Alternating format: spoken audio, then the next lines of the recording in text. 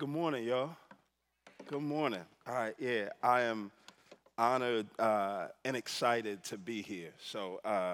Like Amy talked about earlier, I don't know where she is, but when she came down, I said, "Yo, Amy, I'm gonna have to pay you to come on the road with us and give that same spiel that you did about the event wherever we go." So yeah, so we've done, six of those so far. The most recent one was last night in Houston, and that's where I'm from.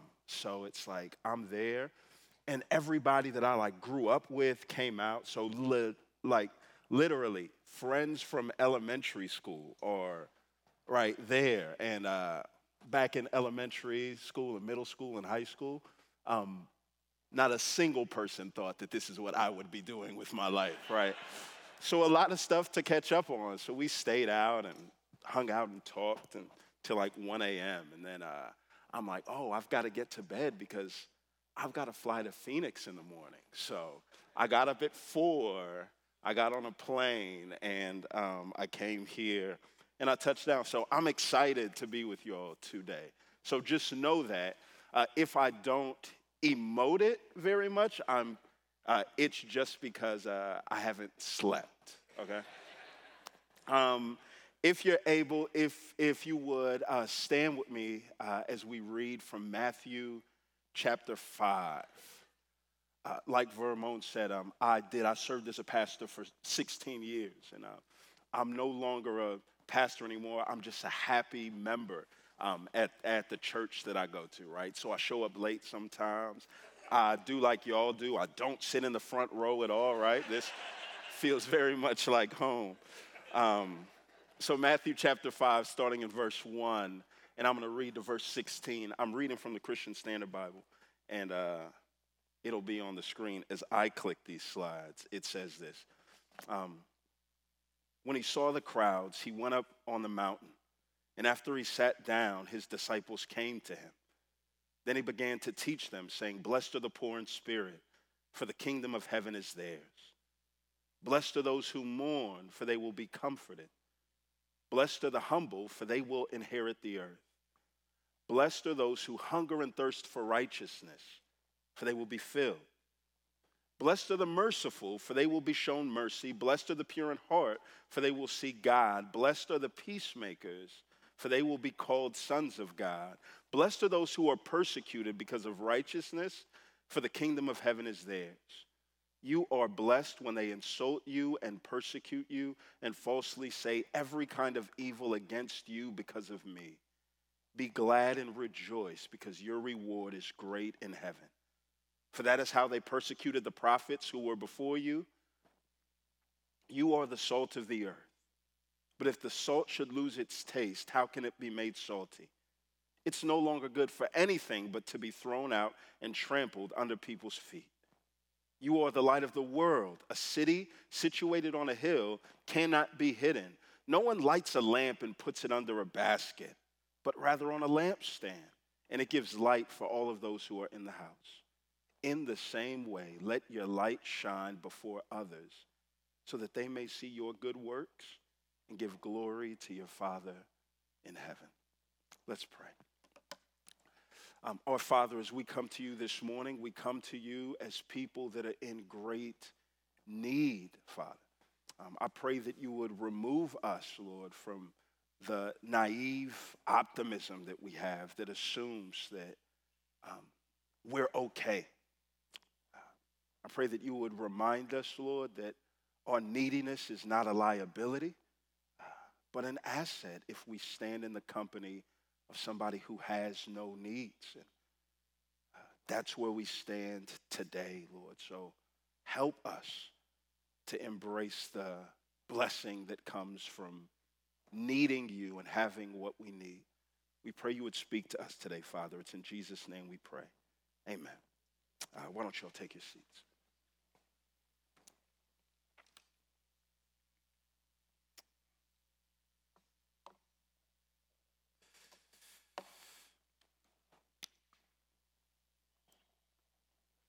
If you don't know what you have,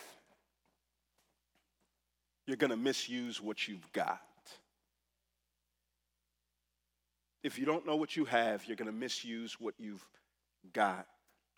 Your behavior will never rise above the level of your vision. If somebody were to come to you right now and said, hey, I've got a job for you to do. I want you to spend the next 12 hours with no break filling up these bags of sand. I'm not going to pay you anything, and I may or may not give you a thank you at the end. How many people would sign up? What if they came back and said, oh, I forgot to tell you this. There is a hurricane that is going to make Katrina look like a rainstorm. It's headed towards your hometown, and it will destroy everybody that you love unless we get people to fill up these bags of sand to absorb some of the water. I don't have anything to pay you. You may or may not get a thank you at the end. How many of you would sign up? The behavior, the thing that I asked of you, is the exact same thing. Do you know what the difference or the gap was? Vision. Vision controls us. Vision leads and behavior follows. What I mean when I say vision controls us is that it evokes action from us. That what we find is that more important than what we experience or what we do is how we interpret what we experience and what we do. I think one of the things that unites us as people, and this is one of the reasons why I set out to do this little tour that we did, is I feel like if humanity were a country, grief would be the common language, the official language. It's the thing that unites us, trouble. It's the reason why you struggle to get people to come to a family reunion, but every time there's a funeral, you have a mini family reunion. There's this thing about trouble and hardship that unites us. We all have it in common. Life just beating us down. And sometimes we get to a place where our vision is a little cloudy and it's obscured. We tend not to be able to look very far. Our vision of God, our vision of prayer, our theology of prayer is usually shaped by how God has answered our most recent prayer. And it gets tough if you feel like, God, I'm presently doing what it is that you called me to do, but nothing is working out the way that you said that it would work out. And you hear all those ums because everybody has that common experience and that feeling. And if our vision of the goodness of God is clouded there, then our behavior will follow. If there's no light at the end of the tunnel, we don't have fuel to keep on going. I was on a plane to Austin on Thursday. We were set to leave at 8 o'clock, and we pull out. And then we pull back in. And the pilot gets on the phone. He says, hey, y'all, we pulled back in because one of the engines was leaking fuel. We're going to get somebody to come and fix it right quick. And I'm like, no. We've just got to throw this plane away and get another one, right? There's not enough duct tape in the world. Like, I don't need a quick fix. But isn't that what it feels like when we hit trouble? It's like, no, like, I don't see a way out of this. I feel like the fuel on the inside is leaking. And we get to a place where we see, God, it's hard for me to do the things that you're continually asking me to do. Shout out to my friends right here sitting on the front row. I appreciate y'all. It's hard for me to do the things that God has asked me to do. And do you know what we spend our time doing? trying to convince ourselves that we need to do different, that we need to behave different. But what if I told you the problem of your behavior may not be rooted in your willpower, it may be rooted in your vision? I'm 39 years old and I still play ball all the time. About 5 years ago, I was playing ball and I hurt my back. And so I go to the doctor and I said, yo, I hurt my back and I've done everything, right? I've gotten massages on my back. I've tried to rub it out. I've iced my back and it's not getting any better. And they said, oh, no, wait. You feel the symptoms in your back. Oh, but the source of your back pain is in your hamstring. Your hamstrings are very, very weak. You strengthen those hamstrings and your back will get better. You're beating yourself up over your behavior. Your behavior are the symptoms. The problem is the weak vision, the weak hamstrings. You strengthen those and things change.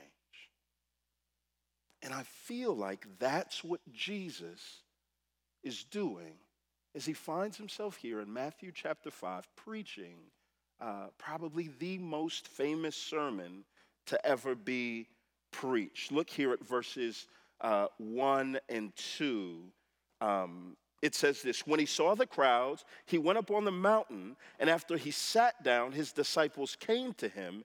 Then he began to teach them. For a little bit of context, Jesus is going to spend his time teaching this crowd about discipleship. Now, sometimes that's a Christianese word that's lost on us, but discipleship is just what it means to follow Jesus. And the most important thing about following Jesus or following anybody is where they're leading.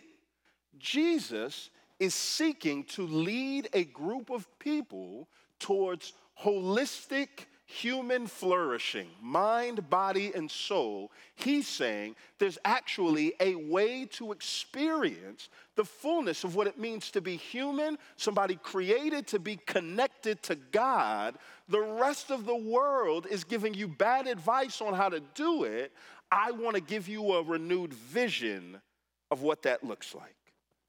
The Sermon on the Mount is not Jesus giving requirements for people to enter into the kingdom. This is what you have to do to come into the kingdom. It's not giving some idealized picture of the future. All right, this is what things will look like when the earth is all said and done and we go and spend an eternity with God in the new heavens and the new earth. This is Jesus casting a vision for what life can and what life could and what life should look like in the here and now. So he's going to talk about how we relate to God, how we relate to people, how we relate to the poor, how we relate to enemies, how we relate to ourselves. And the place is so important. It says this, when he saw the crowds, he went up on the mountain. That's important because it wants you to think about Moses in the Old Testament when a prophet or somebody like that came to speak this message from God. Moses gave the tablets from the top of a mountain. It's a position that's elevated. You look down at folks, and Jesus is getting ready to get up on here and speak with the same authority, but he sits down on top of this mountain in the position of a rabbi or a teacher saying, all right, y'all get comfortable. I'm about to get it in and get to work. And then you see the people, the disciples come to him and they sit close. The crowds are just hanging. And Jesus is speaking loudly so that eavesdroppers are welcome to tap in. Though some parts may feel irrelevant to us, all of this is important because Jesus is not just speaking about what Christians should and should not do. Jesus is talking to humans about the pathway towards human flourishing, holistic mind, body, and soul.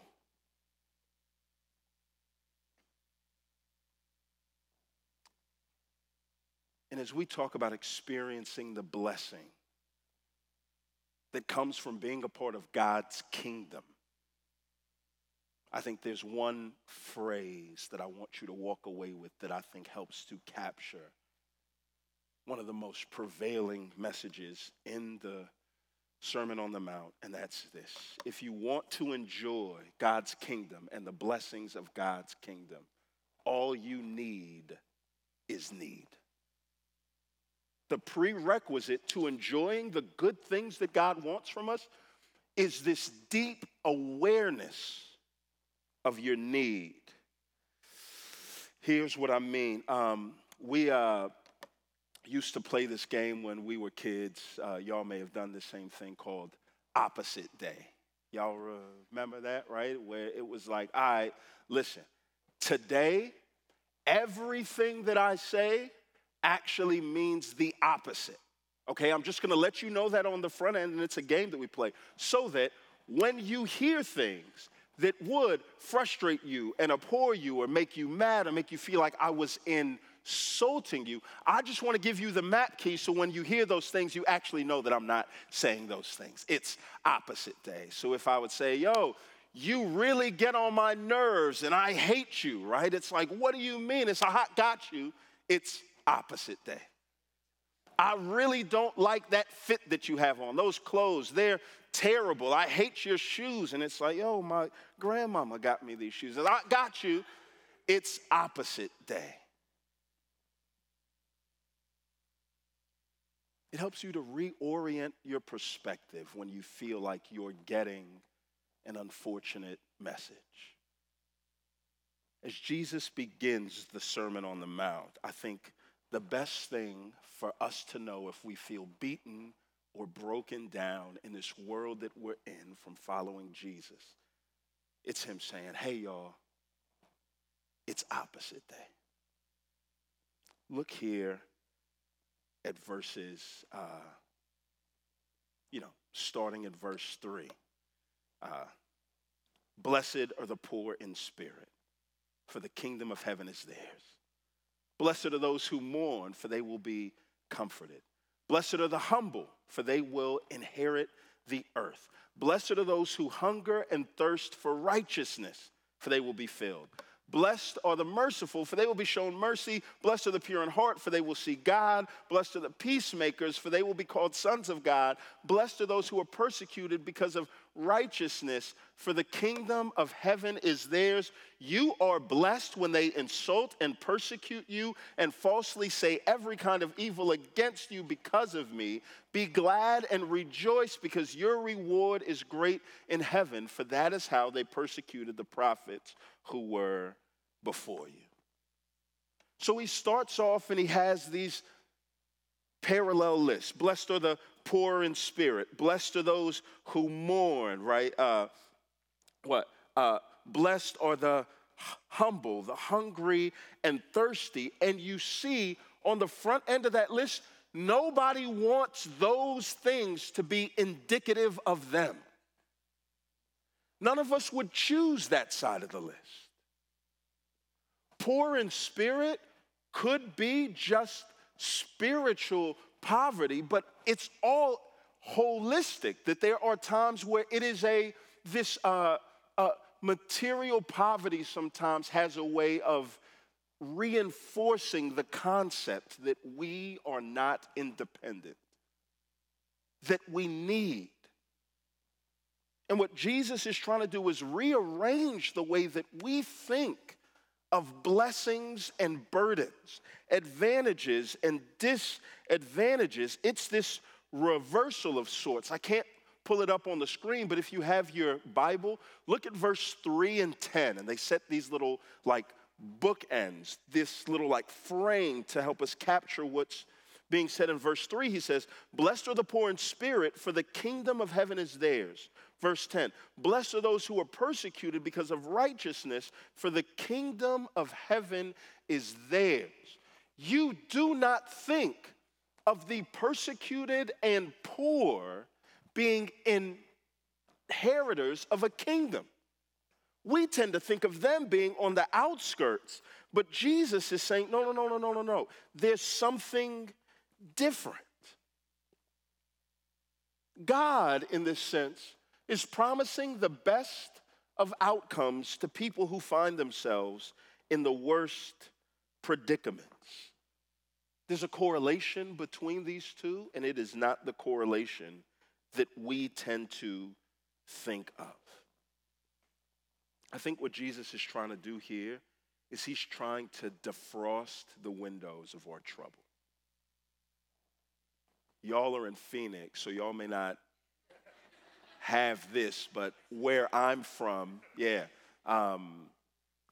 around this time of the year, it gets to be this thing that we like to call cold, okay? So, and when it gets cold, the sun doesn't do what it does like all year, and you wake up and your windows have like this, I don't know how to explain it in a way that this context would get, ice. So what you have in your fridge, it appears on the windshield. So you get this ice, you get this frost, and what takes place is this.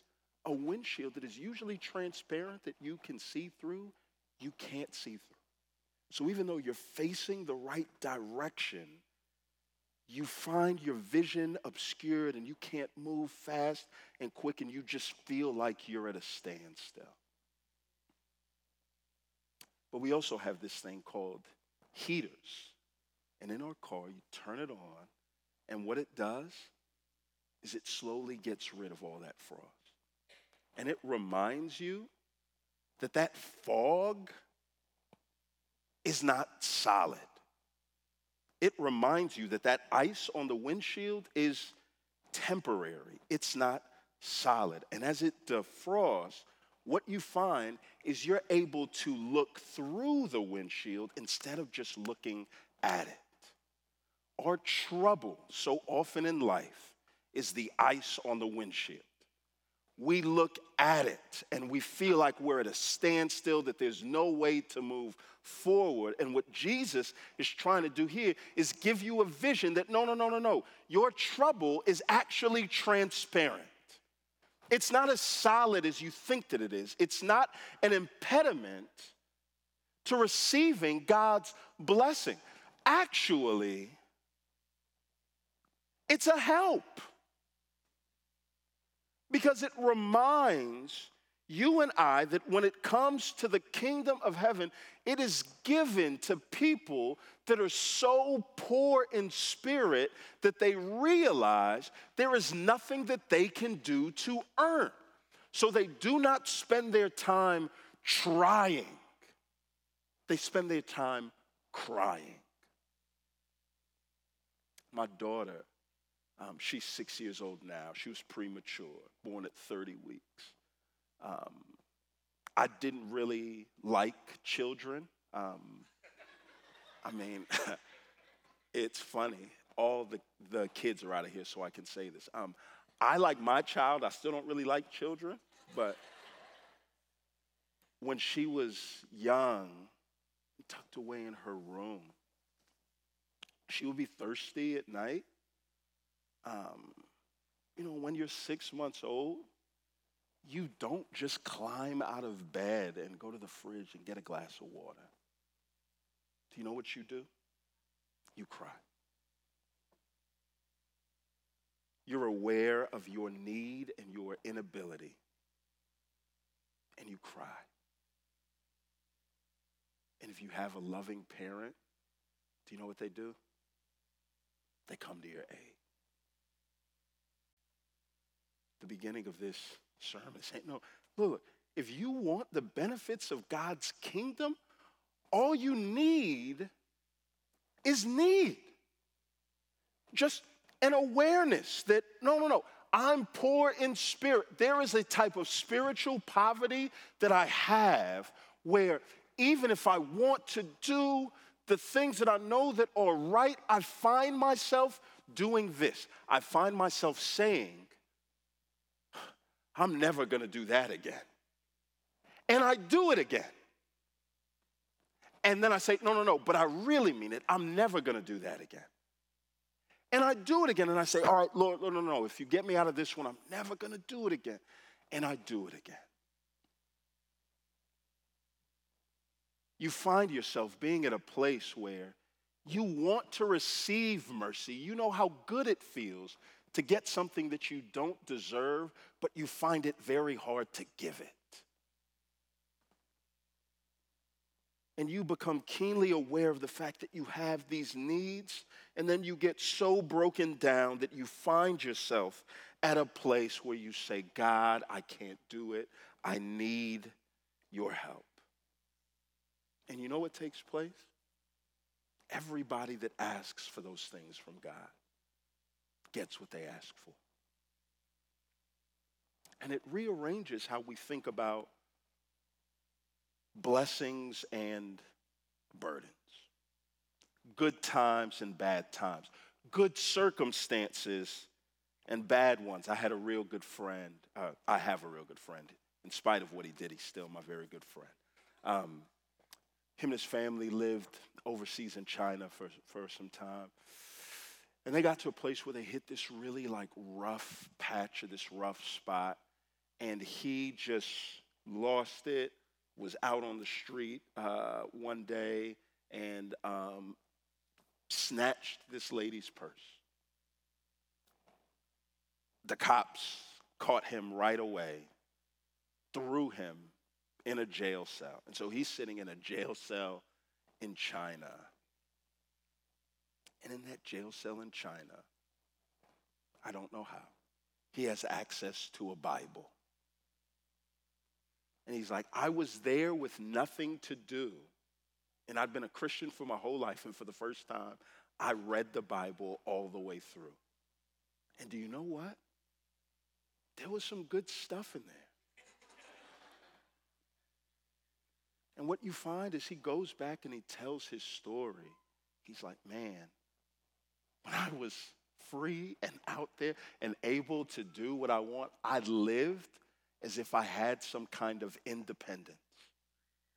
But then when all of that was snatched from me, I felt like it just put me in a place where I realized my deep and abiding need for God. So actually, I look back on my time, and one of the things that I praise God for the most was being thrown into that prison cell in China, because it was there that I was made very aware of my need for him, and I cried out to him, and he answered that cry. This is what Jesus is trying to do here on the front. Just trying to, hey, listen, he's going to get to behaviors later on what we should do and how we should live. But right now, he's just setting this map key, helping us see there's a different vision for what life looks like. Verse 12, here at the end, he says this, look, you are blessed when they insult you and persecute you and falsely say every kind of evil thing against you because of me. Be glad and rejoice, because your reward is great in heaven, for that is how they persecute the prophets who were before you. This message, he's saying, listen, if you are a part of the kingdom, the main thing that he's trying to get is that, the broken down can stand up. The broken down can stand up. Part of being a part of God's kingdom is, you're at a Phoenix Suns game cheering for the other team. So when everybody else in the stadium and the world is rejoicing, there's different things that you're trying to look for. And then when you stand up and rejoice for your team, you get the eyes of people staring at you because they're saying, no. That's not what we rejoice in. And they look at you crazy, and you're saying, I know that y'all don't rejoice in these things, but it's actually these things that remind us of our deep need for God.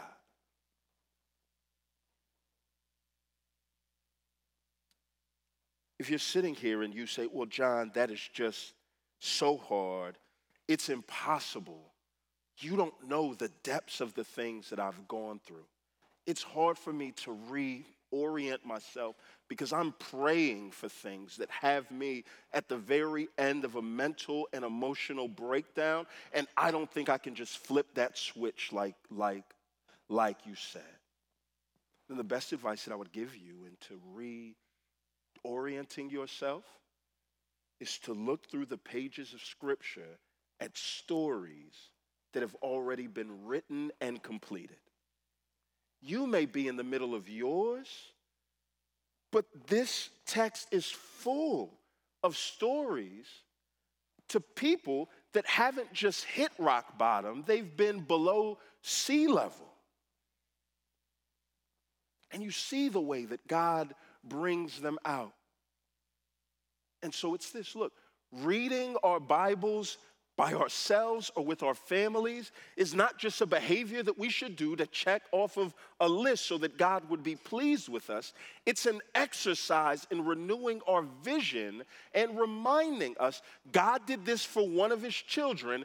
God has no favorite children, so I can count on the goodness of God, maybe to not show up in the exact same way, but I can count on the goodness of God to be seen clearly in my life in the same way that it was in theirs. I just need to be patient and wait. Whose narrative, what story, what vision is shaping how we live? Every one of us are living based on some promise, and not just a promise, but a reversal of our fates. Every story, think of your favorite movie, your favorite book, is all about a transition, a change. No story, no main character in a story ends the way that they begin, okay? So I'm going to ruin every movie for you that you see from here on out. When they set up something at the beginning, that's only meant to be a reference point. You can be sure that at the very end, they aren't going to be like that. If they're insecure at the beginning, they're going to be secure at the end. If they're secure at the beginning, they're going to be insecure at the end. All of us are putting our hope in some promise to reverse the fate or the trouble that we're in. What is revenge other than the belief of a promise that you're feeling vulnerable and powerless will be reversed by you taking action on somebody else? What's pride other than believing that your feelings of insecurity and irrelevance will be reversed by impressing others? What's sex outside of the confines of marriage that God has defined? Other than your belief that that closeness and attachment to somebody will reverse the deep loneliness and insecurity that you feel. All of our behaviors are guided by some kind of a vision. Behavior is just your vision with clothes on. And you think of some of the greatest reversal stories in fiction. Cinderella and Aladdin, right? They go from being poor to the palace. You think of some of the greatest reversal stories in nonfiction. Jay-Z going from the projects to a billionaire. You know what nonfiction stories tend to do is we see somebody we're inspired by and we want to emulate their resolve, their drive. And we think that if we just follow their steps, then we'll get the life that they had achieved. And what we don't realize is even the life that they have achieved that we see is airbrushed. And while Jay-Z may have had a blueprint of how he got there, there's a billion other people that have tried that same blueprint and they failed. So do you know what we actually find? We actually find that fictional stories of transformation are actually more truthful statements of how transformation really takes place.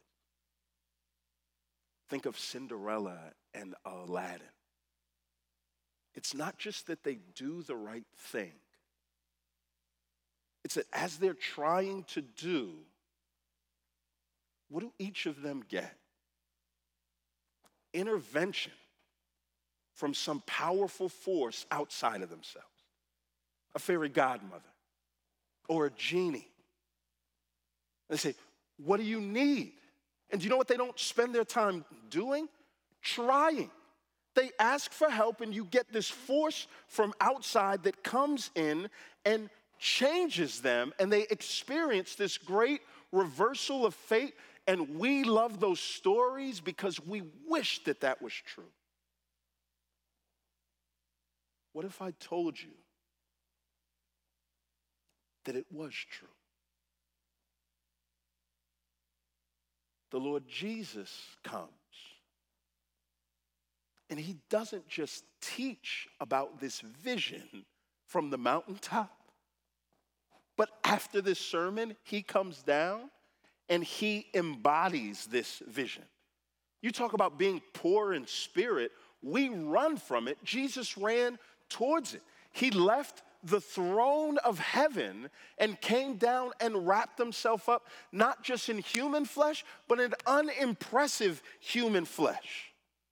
And died, hear this, not just for our sins, but the type of death that he died was a shameful type of death. So shameful that it only existed in the history of the world, the way that he experienced it, for a very short amount of time before people said, yo, we gotta stop doing it like this.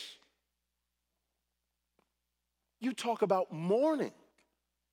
Here you have the author of life who can fix diseases or illnesses before they take somebody out.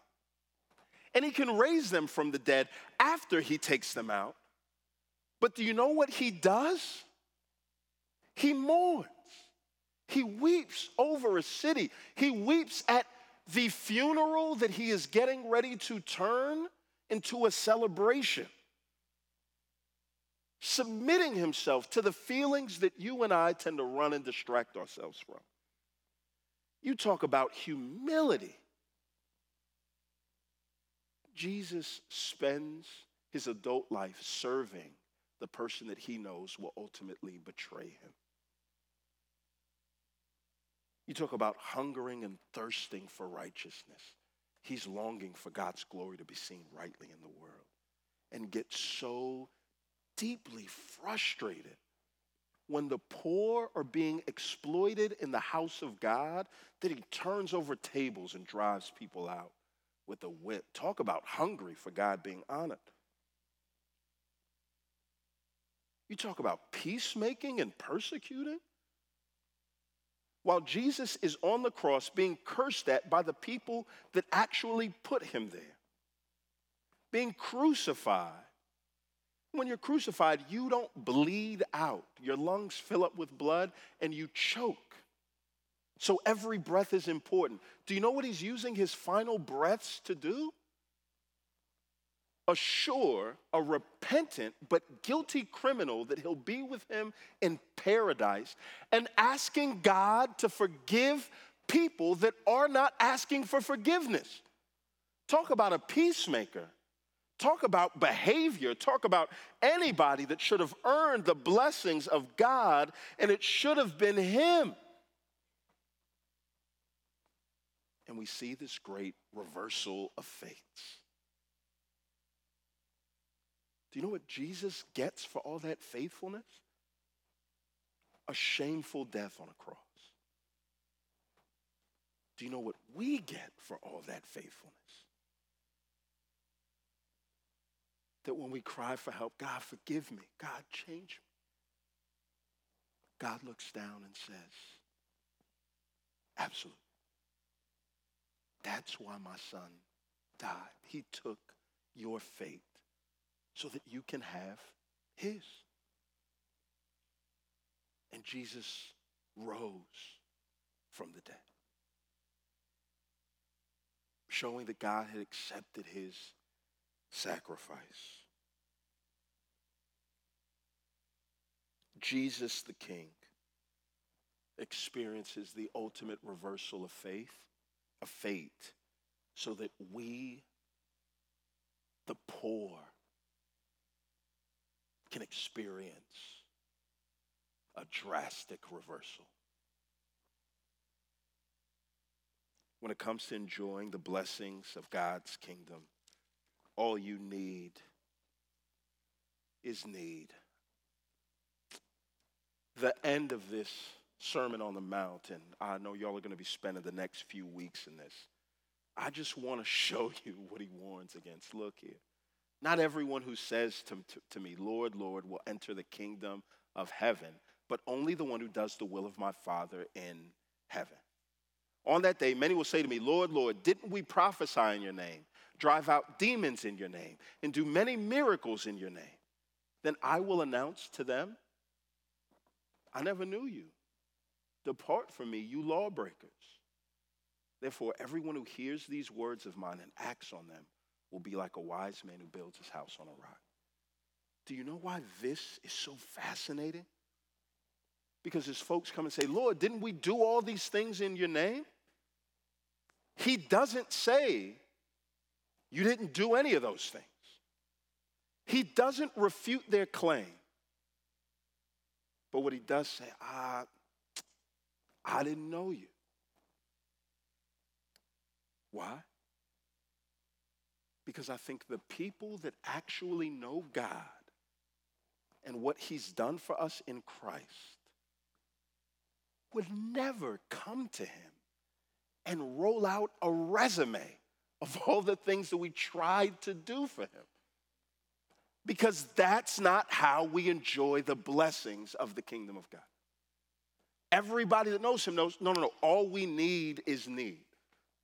So we come and say, no, God, look, I was poor in spirit. No, God, I was hungry and thirsty for righteousness. I was not a great chef, okay? I love to eat. I am constantly hungry. I do not cook the meals in my house. I have a need that I can't take care of myself. And the people that know God say, no, God, I have all of this. I have all of these needs, and I want to be close to you, God. And I know the only way that my behavior can change is if I get this renewed vision, and I can't change my vision any more than I can change my taste buds. God, will you help me? And all of those that cry out to God in humility and sincerity and an acknowledgement of their need get what they ask for. And that's good news. I wonder if you're here today and you're bogged down by trying to be all of these things. Let me remind you that your behavior will never rise above your vision.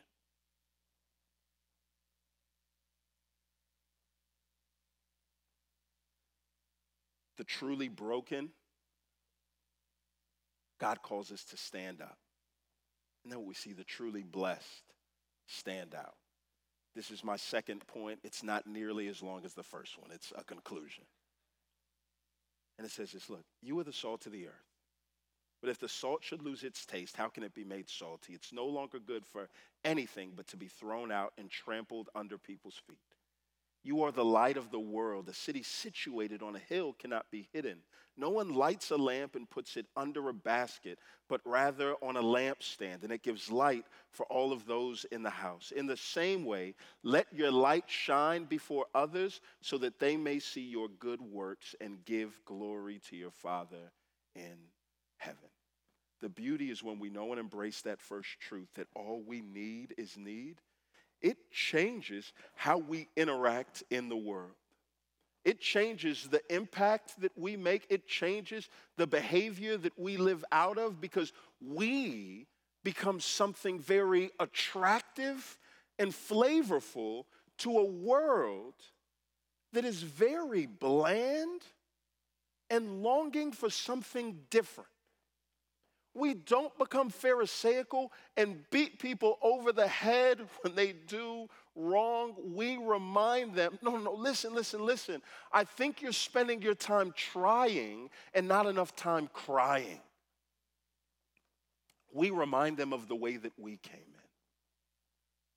And in that way, we become something incredible as a church when people come with their troubles and their problems. We're drawn to need, not because we need to be needed. We're drawn to need because we know where people can find the answers. In this way, we become the 911 operators of sorts. People call in and they come to us and they say, I need help. And we don't assume that we're the answer to their problems. We're just on the switchboard and we say, listen, I know somebody that can rush to your aid. I know somebody who's already there. I know somebody who's promised goodness for the poor in spirit. And the fact that you're admitting your need, your brokenness, your sin, your dependence makes you a candidate for change. And that is a different message than the rest of the world gives. We have an incredible opportunity to remind people that are undergoing some of the toughest tragedies of their life that it is not tragedy that ruins us. It's hopelessness. And we have a Savior that rose from the dead, so there is not a situation, a predicament, a circumstance that he is not in, that he cannot work in and through to bring us closer to him, closer to one another, and make us a better reflection of him, his grace, and his kingdom in the world. That's what we've been called into. If you have need in here today, then you can rejoice because you stand in the presence of one who has no needs and is willing to trade places, trade fates with you. And that's truer than any fairy tale that you'll ever read. Let's pray. Our Heavenly Father, again, we come to you and we thank you for the good news of the gospel, Lord. We thank you for the announcement that, Lord, the one who comes to you won't be turned away, Father. I pray that you would give us the humility to be reminded daily of our need for you, God. I pray that we would experience a sense of your closeness, a sense of the rich freedom that comes from knowing that we don't have to finagle our way into blessings, Father, that we can acknowledge our need to you, and you, our God, will supply all of our needs according to your riches and glory. I pray that you would be with my brothers and sisters here, and that Roosevelt Church would be an incredible expression, Lord, of your light here in Phoenix. It's in Jesus' name we pray. Amen.